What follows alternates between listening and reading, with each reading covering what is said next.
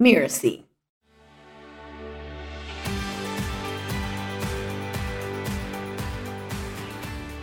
And so our COO and I did what we called our Tim and Jennifer Grateful for You tour. And we actually got t-shirts done up. It's like the Grateful Dead kind of theme stuff. And we put every office and the date on the back, like a tour shirt. And we went to all the offices over like 6 weeks. And it was exhausting, but it was also exhilarating. I'm Sharon Richmond, and this is To Lead as Human. For more than 30 years, I've run a business called Leading Large. I help C-level executives expand their impact, clarifying their priorities, energizing their organizations, and building cultures of accountability and respect. In this podcast, we help you envision how to supercharge your leadership by introducing you to executives who lead with intention. These top business leaders exemplify the principles of leading large. They know that as leaders, the positional power they have comes with an equal measure of personal responsibility. These leaders not only deliver stellar value to their customers and clients and their stakeholders, they also prioritize building organizations that provide purpose, meaning, and a healthy environment for their employees. We get to learn from the challenges and successes they have experienced on their human journey. With me today is Tim Lupinacci. Tim is the chairman and CEO of Baker Donelson, one of the largest and longest operating law firms in the United States. I think 22 offices. That's right. That's right. Tim's practice of more than 32 years is focused on, let's see if I get this right, helping financial institutions solve complex issues through representation in loan workouts and insolvency. Not the cheeriest topics in the world. And yet, I think a great test of leadership in many environments. So, in addition to the board and executive positions, Tim also serves, I think, as the chair of the firm's diversity committee. Is that right? I am a member of the diversity committee. On the committee. Okay. Tim earned his JD from Vanderbilt University Law School and lives currently in Birmingham, Alabama, although we were just chatting before, not a native Southerner, but we can get back to that if it's important. So welcome to the show, Tim. I'm so excited to talk with you about your leadership journey today, and thanks for joining us.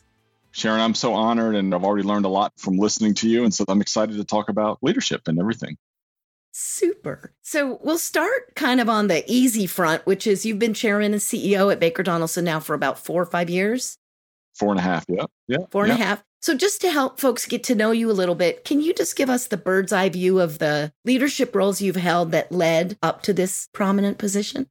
Oh, sure. I guess within Baker Donelson, I joined about 18 years ago. And within a couple of years, I became the office leader for our Birmingham office, which is about where I am, but in about 60 to 70 lawyers and another 50 staff, business professionals. After doing that for 5 years, I ended up managing a practice group of bank lawyers, individuals who represented banks in a lot of different litigation aspects. That led to my vision to create a whole financial services department, meaning that why don't we get everyone together that does work in this industry of the lawyers and the professionals so we can learn from each other and better serve our clients. So we built out the department. And then I've served on the board as well. And then 5 years ago, our CEO, who had been in the role for 20 years, decided it was time to step down. So we had a long, laborious process. It's an internal position, but I joke about my 50-page questionnaire and 13 hours of being grilled by some of my colleagues. But it was all worthwhile to get through the gauntlet to then be the right person to lead the firm forward. So that's some of the steps I've taken here at Baker Donelson.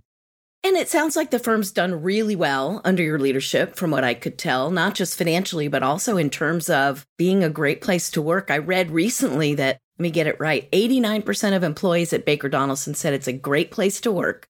And for those of you listening, just for comparison, the typical US-based company's only 57%. So that's a big difference. Yeah, you hit the nail on the head because when I came in, we had some financial plateauing of the organization and for a lot of different reasons. So we really did have to address that. But what drives me every morning and why I'm excited about this role is our people. And as I know you believe too, I mean, the only way we can turn things around financially and really have a lot of growth is if you've got your colleagues bought in with purpose, what you're trying to do, having emotional intelligence, really, having everyone at the table as a valuable part of what we're doing. And so it has been very rewarding to turn the financial tide, but more important to me, it's been that we have been able to increase engagement. And that's something I've told the board I want to be measured on is our year over year, among 3 or 4 other things, engagement of our people. So, because you can't rest on your laurels, right? I got to get up into the 90%. And a lot of the things I love about these engagement surveys is the numbers are great, but you get a lot of great feedback in the comments, and that's what you have to act on. Yeah, that's really great. So that leads me to ask, I guess, maybe a tricky question. I don't know. What do you think the leadership team does tactically to cultivate this kind of culture? What are some of the things that you think maybe differentiate you all? Well, that's a great question. I mean, I know it has to start at the top, and it really started with we had a 6-month transition of me moving into the role. And I went on a road trip of all our offices and sat in conference rooms with everybody in the office and to get feedback and to ask questions about how we could do things better so that I wasn't just saying I view everyone as a leader, which I do in their own realm and everything, but I also want your feedback. I want to have that open dialogue. It's safe to bring this to me, which took some time for people to build that trust because a lot of people didn't know me. But then being open about it and then actually listening, taking notes, and then acting on. Now, obviously, we couldn't act on everything, and everything may not be in the best interest of the organization. But I think that started with the idea of making sure that we were listening and getting better every day, and we could always get better. So I think that's one thing. And certainly, again, leading from the top, I try to do that with our executive team, all of our office leaders, practice leaders, try to really instill that through our training and through how we lead. And then it has to flow down. But then, of course, there's a lot of intentionality behind things like talking about engagement. How can we engage our colleagues regardless of title? How can we, particularly when you got into the remote area, I mean, how can we better do that? So some of it's intentionality, it's leadership from the top. And then, I mean, we certainly can unpack some other specific things tactically we've done, but that's just some high level ideas. That's great. And what are some of the specific principles? Do you have like a set of leadership principles that you try to follow or that you've cultivated over the years or evolved? Yeah, I mean, I know some of these are words that just get thrown around, but I really do try to lead as a servant leadership kind of mindset that I don't have all the answers. I always joke about I'm not the sharpest tool in the shed, but I listen and I'm curious. So I think that's another thing. I'm trying to be curious. I'm trying to learn from others, and particularly outside the legal industry. I'm a big proponent of I'm reading a lot of stuff. That's why I like your podcast has been valuable because you have experts from other industries that I may not be able to apply all of that from these other industries, but I'm learning that, hey, this could work for me here. So I think trying to be humble, and I know that's another thing that gets thrown around, but I don't care about my title. I just want us to succeed as an organization. I want to instill purpose in what you're doing and to have you really want to be a part of this. So I would say those, being curious, being honest, admitting when I make mistakes, I think I learn. And then people, that builds trust, right? And I think visionary, I know I'm throwing out a lot of terms, but I would say trying to have a vision, trying to be positive, honest, transparent, and just lead that way. So I think the people that I know that work in the legal industry, I think many of them would say, well, it's not a very forward-thinking, modern field for leadership. And so I wonder if you could talk about what do you think is different about leading a legal organization? It's a very flat organization in the sense of most law firms are made up of partners, or in our case, shareholders, because we're a professional corporation. And those 200, in our case, 250, 300 owners, I mean, they've got ownership in the firm. I mean, I can't say, hey, go do this. I can move everyone. Let's move together. So it's very much not that hierarchical type system. I mean, there's obviously reporting lines and there's things that happen. So some of that gets back to this whole idea about why you have to know your people and getting buy-in. So I think that's one thing that's different. One thing that's really shifted in the last decade, and one of the things we were probably a little bit slow to get in the mindset of, is that big law firms have become much more, it's a business. We're a $400 million organization. The top 50 law firms in the country are $1 billion annual revenue. So when I was in the succession time frame, I really was talking a lot about we need to be thinking like a best run business, like our clients. It's a little bit of a nuance, but the partnership, the handshake model, we'll take care of this, we'll take care of that. We really had to think about what's the return on investment on all we're doing and making sure that it's better serving the clients, right? And so there's a lot of that mindset shift, behavior shift that's been happening in the industry for probably a decade or more, maybe even longer. But for us, it's been really the last 5 years. And so it's been hard because it's changed, but it's also made us better in serving our clients. And so I think it is a different model than a lot of other industries, but it's very rewarding, but it has different challenges. I've got to get a lot of buy-in. I was going to say a lot of attorneys are very, very bright. Yep. And maybe not the smallest egos ever. Right. So I'm going to guess that might pose some challenges in leading. It does. And it's funny because there's all those personality tests you can take. And if you put my stuff up against the legal profession, I'm in the bottom quadrant box of you should not be a lawyer for a career. I love my colleagues, but no, they are. I mean, and they're serving their clients at these highest levels. They're the brightest people in the world and they're very strategic. And so that's where what I've found, what I like to do is just get to know them, get to know the individual, what makes them tick, what do they need, how can I support them, that I will listen to them And, that it's not just if we've got a policy or procedure that doesn't work for them, not just saying, well, no, that's just the way it's done, to really try to understand, well, what's the why behind why that's causing you some challenges, and then try to help them. And I think over time, it just builds that credibility with them. It's not easy, but I think they know that I'm trying to do their best interest and the best interest of the firm and take the next right step. I know one thing I talk about, let's just figure out the next right step. Churchill had something he called dinner table diplomacy. The idea of he did so much work around the dinner table. Of course, he was smoking cigars and drinking bourbon, and I don't really do either one of those, but those particular things. But just getting around the dinner table, I think you get to know people and know what really makes them tick, apart from the drama of the day in the office. So when I go to an office to visit, I'm scheduling breakfast, lunch, dinner with all kinds of different constituents of small groups just to try to do that. So it takes a lot of time, but I think it's been worth it. So how much time do you think in your day do you spend in what you would consider leadership activities, like leading the people? Yeah, I was almost 100%. I mean, there's parts of it where I've got to make sure I'm best leading myself, and I've got some of my daily disciplines and all that, but I'm full-time out of practice of actual law. So really, most of what I'm doing every day is leading our people or working on strategies or analyzing financials and what do we need to do. All of that I would still categorize in the idea of that's helping lead our people. Well, yeah, you got to do those things for leadership. That's not unlike a corporate leadership role in any way, but it sounds like you invest a lot of time in these listening tours, conversations. Yeah, it's been a big part of who we've been as a firm, even my predecessor, because we're 22 offices, over 10 states. Part of the glue that holds it together is having the leaders getting around to the office at least once a year. And of course, as we've gotten bigger, because we've added some offices in the last couple of years, it just makes it more challenging. But I'm going to Baltimore next week. I'll be in Atlanta the week after that. It's just things like that. Now, we try to organize other meetings we're doing. We have 4 departments that we run the firm through. We're having a business unit meeting in Baltimore, but then I'll spend an extra day and go, I don't know what they call it, crack crabs. I'm supposed to have some crab leg meat or whatever. So, but one thing after the pandemic, obviously, we weren't going around and visiting our offices over that period of time. And so our COO and I did what we called our Tim and Jennifer Grateful for You tour. And we actually got T-shirts done up. It's like the Grateful Dead kind of theme stuff. And we put every office and the date on the back, like a tour shirt. And we went to all the offices over 6 weeks. And it was exhausting, but it was also exhilarating because it was, in many instances, the first time people were seeing each other in 14 months. And, we did a lot of different activities, but then we'd get on the road and drive to the next office. But that just is part of the fabric of who we are. And it's gotten people to trust us and to know that we really are interested in their best interests.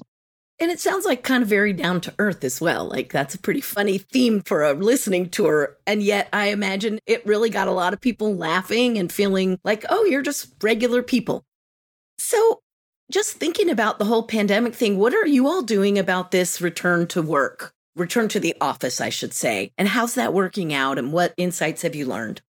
Yeah, well, we have, as everyone's struggling through it, and of course, there's probably no exact right answer, right? But what's worked for us, we've been trying to be flexible. We've basically, at the high level, thinking about trying to encourage people to be in the office about 50% of the time. Different categories may be a little bit different, but that's the big picture thing. We try to coordinate certain days of the month where it's an everybody in the office. And those are the days we try to, we do monthly, office lunches, or if we're doing attorney meetings, we try to coordinate that around that. We've certainly have access to a lot of, obviously, the remote stuff. We've tried to do some programming more remote so people can access it, at their own convenience at home and everything like that. And then we try to do things like our leaders, our board, getting around the offices, which will then bring people in. I know this summer I had asked all of our board members if they could fan out to all of our offices to really continue. We're in the second year of our Baker Vision strategic vision. And I've said, well, everyone's heard me talk about this. Can you all go out and one of you at least get to every office and do a presentation and why you're bought into this? And then when they get there, they're doing stuff in office. So we're really trying to be intentional about getting around, getting people in the office, but recognizing we need to be flexible. And there's some groups within the firm, I think our billing professionals that in the marketplace are, pretty much they can go anywhere and do it all remote. And so we recognize we need to be even more flexible because we want this best talent, but we don't want them to leave just because they could work from home somewhere else more often. So we're just trying to take it like that. No, it makes a lot of sense. And I do think, what I'm discovering is different industries seem to have different requirements. And I was just looking at a research report this morning, and it makes perfect sense that among those organizations in professional services, legal, it's a lot easier to have some people work remotely. than it is, for example, in a manufacturing or a distribution type of business where many of the employees just have to be there. And I think for the executives, they also what does an executive do all day? Talk to other people. So you might as well be in the office. And right. I do think it does drive that senior team to want to be in more. I don't know if you're finding that. No, I totally agree with all of that. And I mean, it's interesting because the legal industry did very well during the pandemic because everyone could just convert to working remotely. And then, of course, our clients had these unknown problems and issues they had to navigate. And so we became more valuable and became more their trusted advisors. But we were able to pivot pretty easily compared to, as you said, manufacturers or retail or, healthcare workers, the real important folks in the world. So you talked earlier about the joy and pride of having built the organization financially and also interpersonally. How do you know if it's worth the investment of time and resources and particularly executive attention to do those kinds of things, to invest in that kind of emotional intelligence or, even a listening tour? How do you know? I guess having been a part of Baker Donaldson for, 18 years, that sort of undercurrent of the EQ, I don't necessarily care as much about getting the title of a best place to work. I want to be a best place to work, right? That people want to come to. And I think we had always focused on that as part of our fabric. And so that was part of what drew me to Baker Donaldson. So I've seen it at the firm, but even my personal level, that the teams I've worked with, when you're really focused on those things, the building the team and working together and knowing what everyone's dreams and ambitions are, and then really trying to help them accomplish that in smaller teams, I saw that we outsized economic moves. We grew more trusted relationships with clients. It just made everyone work together really well. But for those who haven't done as much in it, it could seem probably daunting, like that's the soft stuff. And I think there's research out there that shows that it really does drive profit and drive revenue. There's certainly very high correlations between those kinds of efforts. So one of the things I like to do with guests is to get as personal as we can. And I heard you talk on a different show about Myers-Briggs as a frame that you would use to understand personality and personality differences. Did I get that right? I have done that in the past. And then Patrick Lencioni has a new book that kind of goes into some of that. So, yeah. He does. He's been a fan for a long time. So I'm just wondering, what have you learned about yourself, your blind spots? Where did you stumble and have to recognize, oh, I never thought about that part of leading? What did you have to learn to get better? Yeah, well, I go through a lot of things. Since I mentioned the Lencioni material on working genius, the thing I liked about that so much is it was really trying to take some of those personality tests you can take, but put it into the workforce. And it was interesting. I had our executive team do it. And he comes out with basically 6 different sort of quadrants of where you may fall. And it talks about your working genius, where you get most fired up about. And then also your working frustrations. It's not necessarily a weakness. It's just it frustrates you. And it was fascinating. We did this last fall. I'm the only one on my whole executive team of about 8 people. I'm the only one that gets really fired up, I guess my genius, of ideation and vision casting and all of that, where that is actually a frustration for most of my other executive teams. So I'm coming up with ideas and I'm trying to do this. And they're like, this is exhausting. I love to go brainstorm for 6 hours, and let's conquer this. And they're like, that drains them. And I didn't fully know that. And then on the flip side, the culling through all the ideas to come up with really what will work and everything, that gets me frustrated, but they're all pretty talented in that. That's a genius for them to really have that insight into what could work and what doesn't work. So that was pretty wide-opening. And then, of course, this was perfect. Our chief of staff, who is sort of the closer, get things done, her genius was right on that end of I'll come up with a vision. I'm ready to, but after we get it going, I'm ready to go conquer the next mountain. She's like, no, Tim, we got to get this finished. So just learning all that, I realized, again, that I need the strengths of them to really cull through all these ideas, that not every idea is a good idea, which I kind of knew because I've made mistakes before, but also to help me finish it. And then it was helpful for them to realize that I do get jazzed and fired up about coming up with new ideas, but we also have to work together. Some of the things I've learned over the years is, as I mentioned, which is the flip side of the coin of getting all the feedback and hearing from people. At some point, I have to make the decision, act and execute, because you can just get into this funnel of just getting feedback and feedback and feedback. And so that's taken through some trial and error where probably getting too much feedback and then just taking the action. So I'm still continuing to learn in there. And then I think another thing that I've learned over the years is I think a lot of leaders do, but I definitely do, that imposter syndrome. Are they going to figure out that I really don't know what I'm doing? And some of that borders on then you have to have some confidence, not overconfidence, not egotism, But like confidence that you're in this role, I'm talking about myself. I'm in the role. They trust me. I've gotten the feedback. I know this is the next right step. Confidence to execute. So those are some things I've really struggled with in the journey. That makes sense. And leaders are just people. Let's not get too caught up in projecting onto the leaders every bad experience we've ever had with an authority figure. And I do know that does sometimes happen. So when people have projected things like that onto you, how do you handle it? Well, I think I'm trying to listen and understand, recognize I've got my background as my journey has been my journey. Theirs is different. And then try to just understand where they're coming from. And at some point, I hate this phrase about agree to disagree. I don't ever even use it. But at some point, you just have to say, well, this is just what I believe. And I hear exactly what you're saying. And, let's move forward. Well, and the curiosity you're describing, I think, goes a long way. A lot of times if people hear something, it can trigger some defensiveness. And if you're just a little bit curious, or maybe a little more curious, it can offset some of that defensiveness. Oh, totally agree. Yeah. Right. Yeah. Trying to understand, because like someone can come in pretty hot with an opinion, but then when you really start to understand it, then it's like, well, that isn't the big issue. It's something else that's underlying this that you still have to deal with, but it's a little bit different approach. So it's just not running to the defensiveness, that's another thing that's taking time to learn, right? Because I like to internalize everything, and if somebody leaves the firm, it's my fault. And I'll take the blame if it's something I've done. But a lot of times it is really trying to learn and grow and be curious. So. Yeah, that makes a lot of sense. So here running this big law firm, multiple practices, multiple offices, is there some time that you've had to face some kind of moral dilemma or personal dilemma in your leadership that you can think of?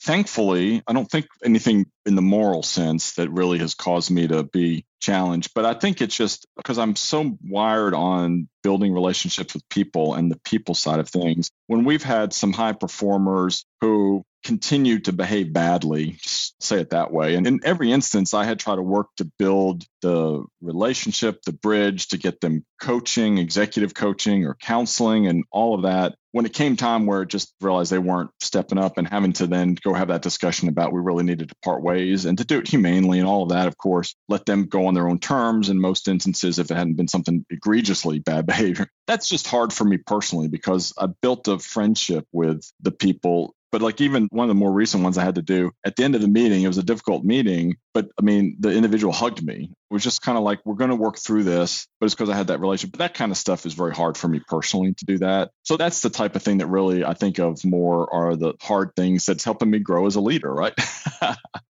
Yeah. Whenever we are attuned to other people and their inner lives and our interpersonal relationships, we're going to feel that. And I guess what you're saying is it's just part of the job, and we have to behave the way we would want others to behave with us. Right.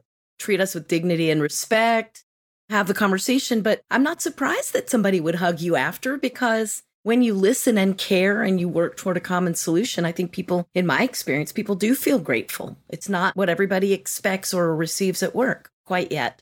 Right. I think you're right, Sharon. It's interesting because this isn't the best situation for them either at that point. By the point that it's so, it's like, go find your place where you can thrive, because for whatever reason, it's just not working for you as much as it isn't for us. It's so hard because then I tend to be like, I give people too much the benefit of the doubt for too long. But then at some point, you got to trust the instinct that that's too much, right? I think that's a fine line for everybody to manage, and you can over-index on either side. That's right. And then the individuals who aren't producing outcomes, then the other colleagues see that you're allowing them to not produce outcomes, and then they wonder, why am I working so hard? It does all work together. That is a great point, Tim. I think I read somewhere that your culture is defined by whatever you tolerate is what you get. Right. And I thought that was just a very interesting framing for that. Yeah. I've heard it phrased like, if you want to have A players leading your organization, but you're allowing the C players, however you define it, to just continue to hang around, you're never going to attract all the A players because they're going to see that. So I love how you said it. That's really true. So we know learning never stops and leadership learning never stops. So what's your current learning edge? What are you focused on these days? Well, we've been doing a lot of transformative change. And of course, I'd read a lot of stuff about change management, but that part of it is always something I'm trying to get better at. And then really, I've gone back to, there's some really great resources out there about like CEO excellence. I think Carolyn Dewar has a book out, and I'd read it before, but I'm going back through just to see how can I better lead our team leaders to then maybe better filter down our vision and the way we're trying to lead better. So it's really trying to refine around some of the edges. So that's certainly something I'm working on. And some of that, of course, includes decisiveness. I'm still working on that. That's good to hear. And how do you work on these things yourself? I read a lot, listen to podcasts, things like that. But I have a coach that I get with. I have a counselor that once every 4 to 6 weeks I get on the call with just to check in. He says I'm one of his easy patients because it tends to be around the edges, but it's something, and I talk about that around our firm because I want people to have an openness about mental health wellness as part of your whole being, and that is nothing to be shameful about, right? But those are a couple things that really having those sort of safe spaces to talk about things have been very helpful. And then I alluded earlier about I have like sort of it really helps me to keep focused on my daily disciplines of like doing a little reading and exercise in the morning, getting good sleep, eating well. Those things just help keep the energy going. So those are a lot of the different ways I keep trying to fuel myself. So those are just things I'm doing. One thing I heard you say was a line from a favorite movie that kind of on a down day really gets you pumped. Do you remember what you said? I do. Well, yes. There's several because I do love movies. But the thing I think you're alluding to is that, sometimes any leader, as much energy as you've got, like, I don't want to get out of bed today. And so I love the movie All That Jazz from way back in the 70s. And Roy Scheider plays Bob Fosse. I also like Bob Fosse. I mean, all the stuff he did and the choreography is so amazing, right? Well, in the movie, of course, Scheider playing the guy that's based on Fosse, was a pretty hard living man. And, when he was out all night partying, drinking, doing whatever else. And so every morning he would wake up and put Visine in his eyes, splash water on his face, close the mirror and say, "It's showtime, folks." Like he's got to go get ready for it. And so I don't put Visine in my eyes, and I may or may not splash water on my face, but I do say it. Sometimes I just have to tell myself it's showtime, so. Yeah. When I work with executives, one of the things I like to describe to them is sometimes being the leader, you have to put on your CEO cloak. Right. You just put it on, and the rest of you, however you're doing, it's inside protected. But there's a uniform, and it's how you show up, and it's how you hold yourself, and it's how you process your emotions, all that stuff. You just have to showtime it. So I thought that was pretty charming. Well, I love that idea of the cloak because you're right. I mean, we're in this position and we're not going to feel like it every day, but we do have to show up and we have to lead. And so, but you then also need the downtime to get to refuel. Maybe it can't be today, maybe it's not tomorrow, but then you got to figure out the place because that's another thing I've learned. At some point, you just will push yourself way too far and then you're not good for anyone, not good for the organization, not good for yourself. So. That's for sure. So, we just finished sort of graduation season for a lot of recent grads. So if you could speak to yourself like back when you were, leaving Vanderbilt, what's something that you know now that you wish you had known then that you would tell your younger self? I would tell myself to look at yourself as a leader from day one. I really think that was something I had to learn along the way, that really owning my own career.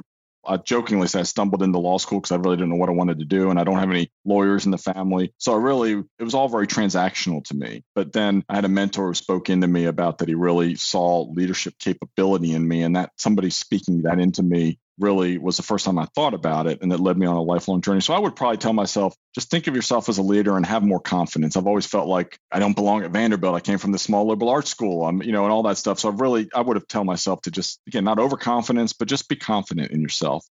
I think I had a parallel experience when I went to business school at Stanford. I'd grown up in North Carolina, and my family's full of doctors and nurses, and I don't think I'd ever known a soul with an MBA. And here I ended up out at this big deal business school, having no idea what I was getting myself into. And just having that same oh my gosh, well, I am here, so I guess I might as well act like I belong here. Yeah, that's the feeling. That's the kind of feelings, emotions you're getting in there. And then you say, well, I can do this. I can succeed. So the title of this podcast is To Lead as Human. And I wonder, when you hear this, what does that mean to you as a leader? Yeah, I think it's really a lot of what we've talked about is just making sure that the ways that organizations, businesses, teams move forward is each individual on that team and knowing them, knowing what drives them.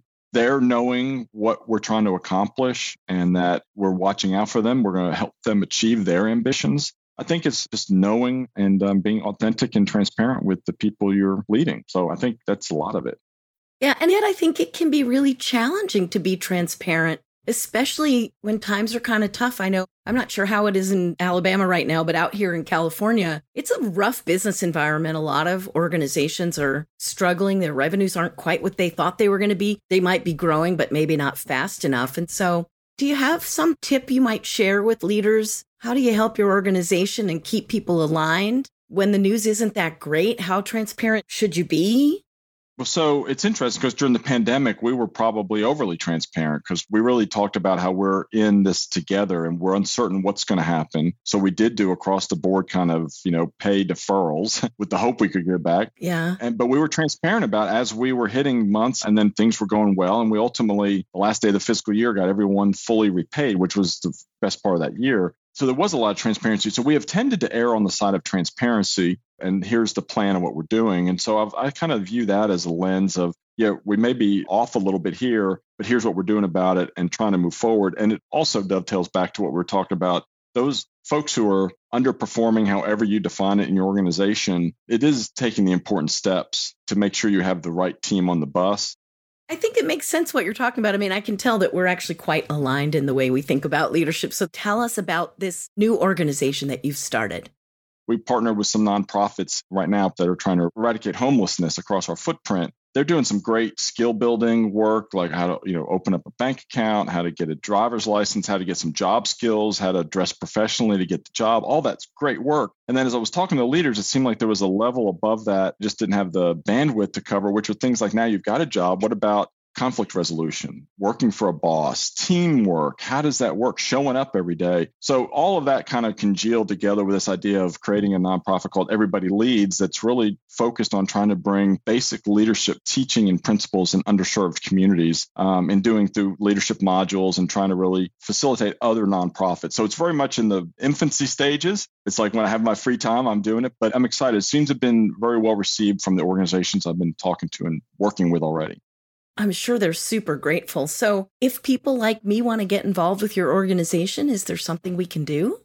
Well, stay tuned, I guess. I mean, everybodyleads.org, the website is up. It's got some content, but we're still building out everything. More to come.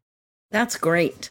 So we're getting ready to wrap up. What piece of advice would you want to offer to our listeners if they want to pull their organizations forward and do it through building a more human-centric workplace? What's one or two pieces of advice you would offer?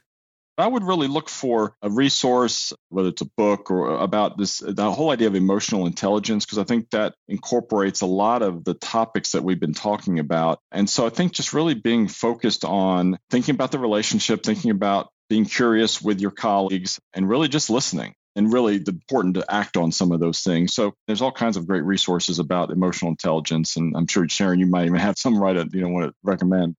Daniel Goleman, I think, first helped to popularize it. And if any of you listening don't know, the kind of basic 4 skills are self-awareness, self-management, meaning making choices about how you behave based on how you're experiencing your own emotions and also on what your goals are. And then there's empathy and building connections with others interpersonally. And then there's the bringing it all together into the interpersonal dynamic where you are able to not just identify and manage your own emotions, but recognize and relate to other people's as you're going about the business of running your business. Somebody wrote a book like back in the early of the 20th century, I think, called The Hero's Journey. Joseph Campbell. That's it. There's a lot of books more recently that have taken up some of those ideas from 100 years ago and brought them forward. It's interesting always when I see Joseph Campbell referenced, like, oh yeah, I know that. And it really is talking about the heroic journey of leadership and how you can really bring everyone along with you. So that may be another thing to look for.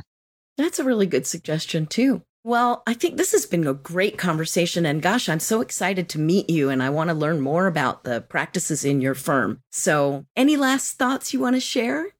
No, I just really appreciate all the work you do, Sharon, not only the podcast, but your books. And just it's been very helpful to me. So thank you.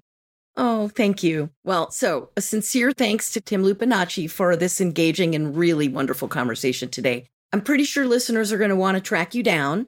So how do people find you? Where's the best place to look? Yeah, I'm on LinkedIn, and I'm also, our website of our firm is bakerdonaldson.com, DONELSON.com. And as I said, everybodyleads.org, I'm over there as well. Super. Well, thanks again for being with us today, and it has been a real pleasure to meet you. Yeah, same here, Sharon. Thanks. Have a great day. Please stay with us for a moment, and I'll share some takeaways and some coaching tips to help you uplevel your own leadership starting right away.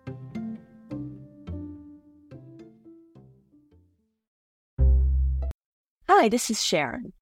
I'm popping in just before the takeaways to remind you that as an executive coach, I'm always looking to support new clients. If you or someone you know might be looking for an executive coach, head over to my website, leadinglarge.com, and you could book a complimentary appointment with me. In the first 25 minutes, we'll be able to identify a challenge you're facing and talk about whether I'm the right fit to work with you. I look forward to hearing from you.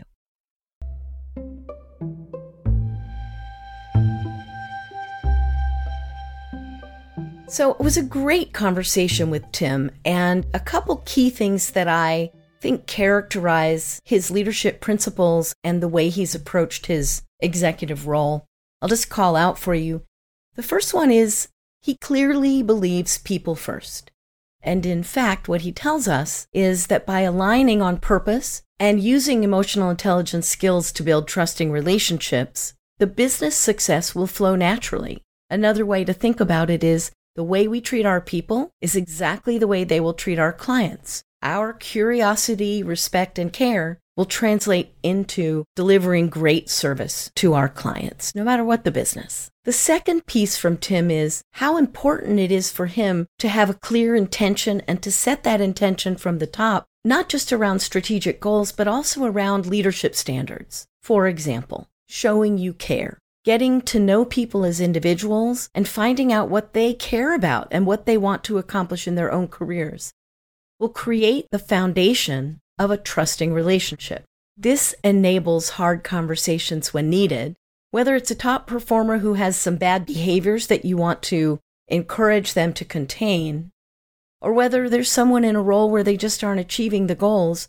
If you start with the expression of caring, you allow yourself to have a pull no punches conversation, an open and frank one that should be able to lead to the best possible outcomes for both company and individual. And what Tim pointed out is that if it's not working well for the company, it's usually not working out too well for that individual also.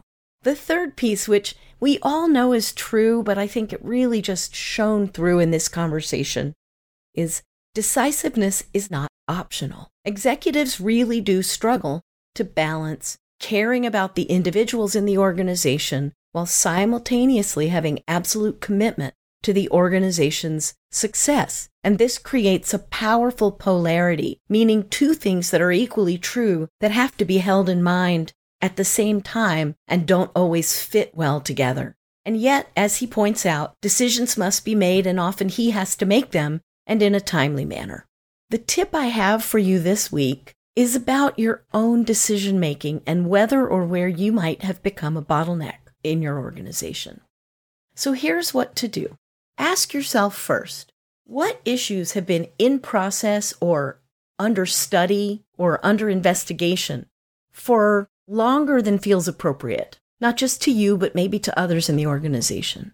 Then ask, what information are you waiting for? And how will that information change your ultimate decision? Taking time to figure out whether your decision will differ based on inputs is a very important way to help accelerate decision-making. Ask also, what is the urgency and what are the risks to waiting to decide versus deciding today with incomplete information? Once you've been through these introspective questions, take them to your leadership team and tell them what you're thinking and ask them, am I waiting too long to make this decision? I'm sure they will tell you if you create openness.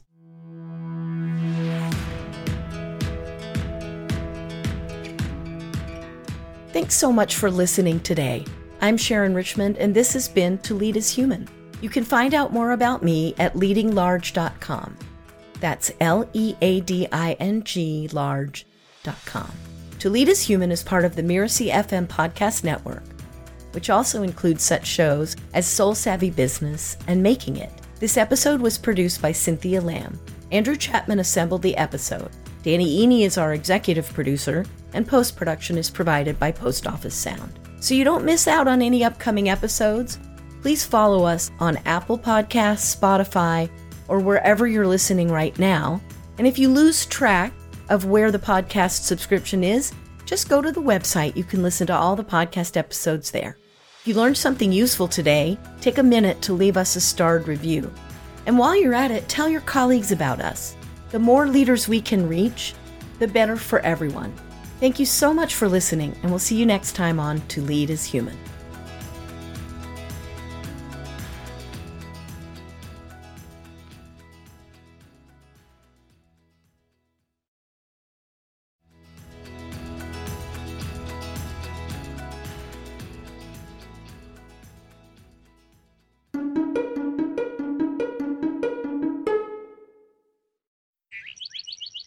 Miracy.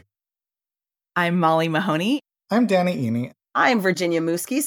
I'm Melinda Cohen. I'm Dave Lacani. I'm Michael Port, and you're listening to Making It.